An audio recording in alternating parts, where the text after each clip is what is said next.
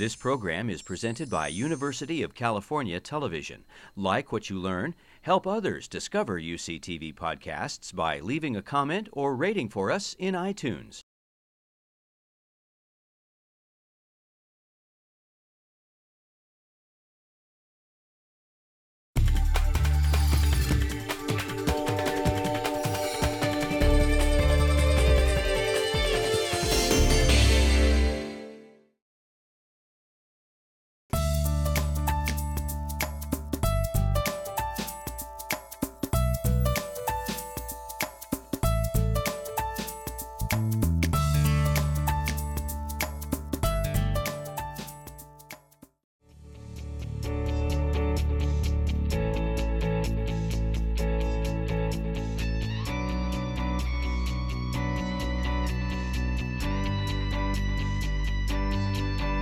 We are in the middle of a little strawberry patch here, and students are picking the strawberries. It's a Wednesday morning, and in about an hour or so, the Davis Campus Farmers Market will be starting, and we will be selling these organic strawberries and a bunch of other produce that we have.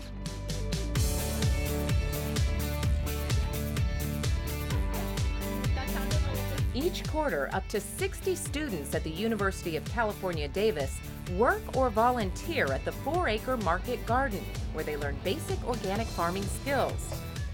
Some of these students hope to start farming operations of their own someday. Others are interested in soil science or even seed genetics. But all are aware of the pressing need to find new ways to farm more efficiently. There's a growing population. We're going to need to figure out how to produce food in a sustainable way to feed all of those people. And it's not just agriculture, it's food access, it's health, it's nutrition, it's all of those things. In 2010, nearly 15% of American households, or 48.8 million people, at some point didn't know where they'd get their next meal. It's called food insecurity, and it's on the rise. At the same time, the United Nations predicts that our global population will hit 9 billion people by the year 2050. And while it will be a challenge to grow enough nutritious food, it could also be a challenge to find and educate enough farmers to meet the demand, as an overwhelming number of them are close to retirement. To top it off, agriculture has a considerable environmental footprint, pressing researchers to find ways to reduce the effects of farming while increasing the amount of food produced. The challenges and the opportunities that we have around sustainable agriculture going into this current century are about how do we provide food, but how do we do it in a way that is good for the environment and good for people not only now, but forever into the future.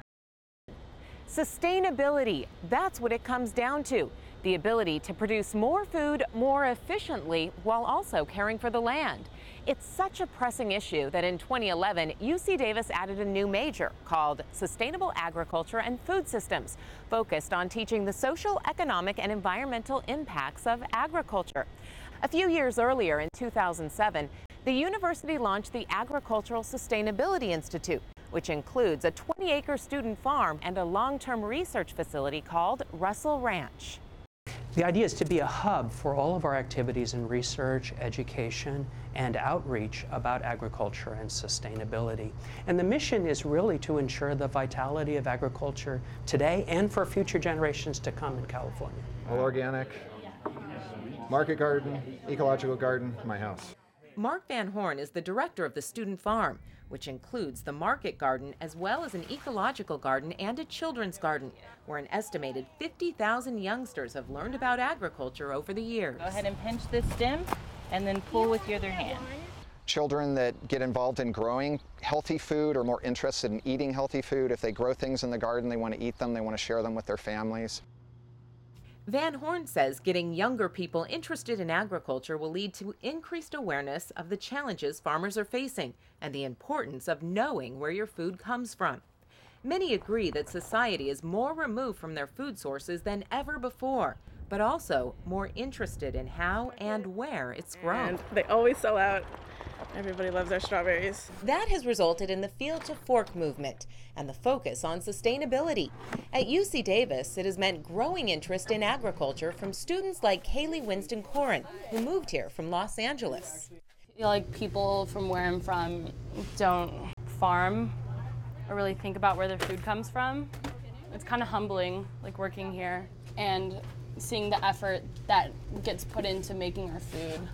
Should I just rinse that off? Yes. Yeah, give it a little squirt with the hose. Students here help live the field to fork concept by planting, growing, harvesting, and delivering produce that is then served on campus, sold at the farmers market, and distributed to faculty and staff through community-supported agriculture boxes. Are these bags ready to go? I think so. Okay. Very briefly, in 12 words or less, describe what your system is.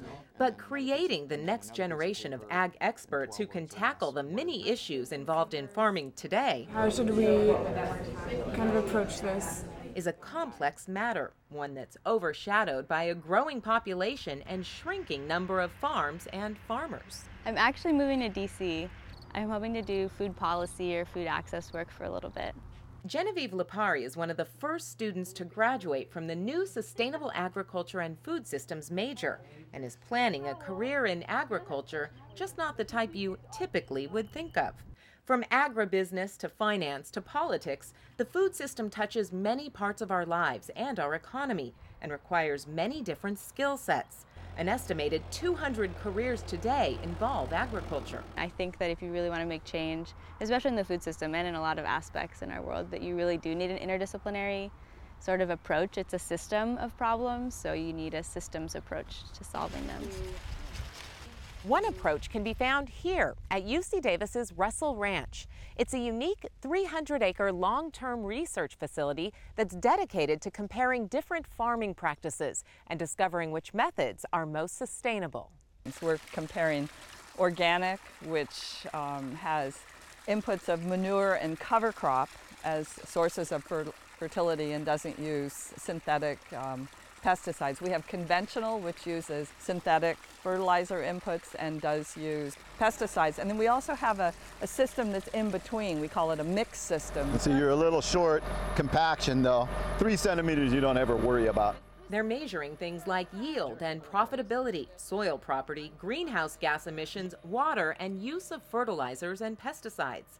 All have faced some level of controversy and will require extensive research to find answers.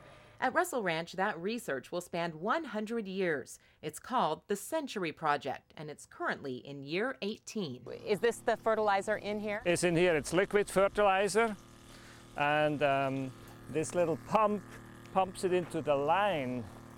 And this line, that's where the water is flowing to irrigate the tomatoes. Drip irrigation allows less water to be used, creates no runoff, and the fertilizer goes directly to the plant. Considering water quality and quantity is a growing concern, a lot of his focus is on farming methods that will use it more efficiently with less harm to the environment. Our main finding was that we have less greenhouse gas emissions on the drip with drip irrigation. These findings are still in their infancy, but will hopefully lead to farming practices that both increase yield, enough to feed 9 billion people, and protect our planet. Planting hedgerows and wildflower strips in these areas. Kate Scow knows better than most the challenges in feeding a growing population. She's done extensive work with farmers in Uganda who face extreme food shortages and poor farming conditions. She acknowledges the need for a variety of experts to work together to truly improve sustainability. There's a strong international focus at Davis, and people have been working for many years throughout the world. Nobody can be the single-handed Lone Ranger sustainability expert. It's all about being able to work with other people in teams to create solutions. It's a belief that's shared by students as well as faculty. A lot of the papers that I find when I do my research come out of UC Davis. Graduate student Graham Savio is majoring in international agricultural development and sees the potential for fixing the food system in the ability to share knowledge, both at UC Davis and abroad. I'm heading to East Africa, so I'm going to work with farmers there and work with identifying farmers who are already being really successful. Even those farmers who have found success are also likely to find increasing sustainability challenges in the years ahead. Challenges that include water supply, pest control, climate change, and energy. They're issues that have the potential to dramatically change our environment, and our ability to feed 9 billion people. If we're talking about increasing food production by another 70 or 100% over the next 2 generations, I don't think business as usual is going to get us to where we need to be. I think we have an enormous challenge lying ahead. We already are coming up with better ways of managing nutrients, managing water, and we have a challenge, and I think we're going to meet it. It means that your great-great-grandchildren are going to be able to farm successfully, and that the environment that they farm in is the same as what you have received from your grandparents. So taking care of the land. Taking care of the land and the planet. There it goes, there it goes.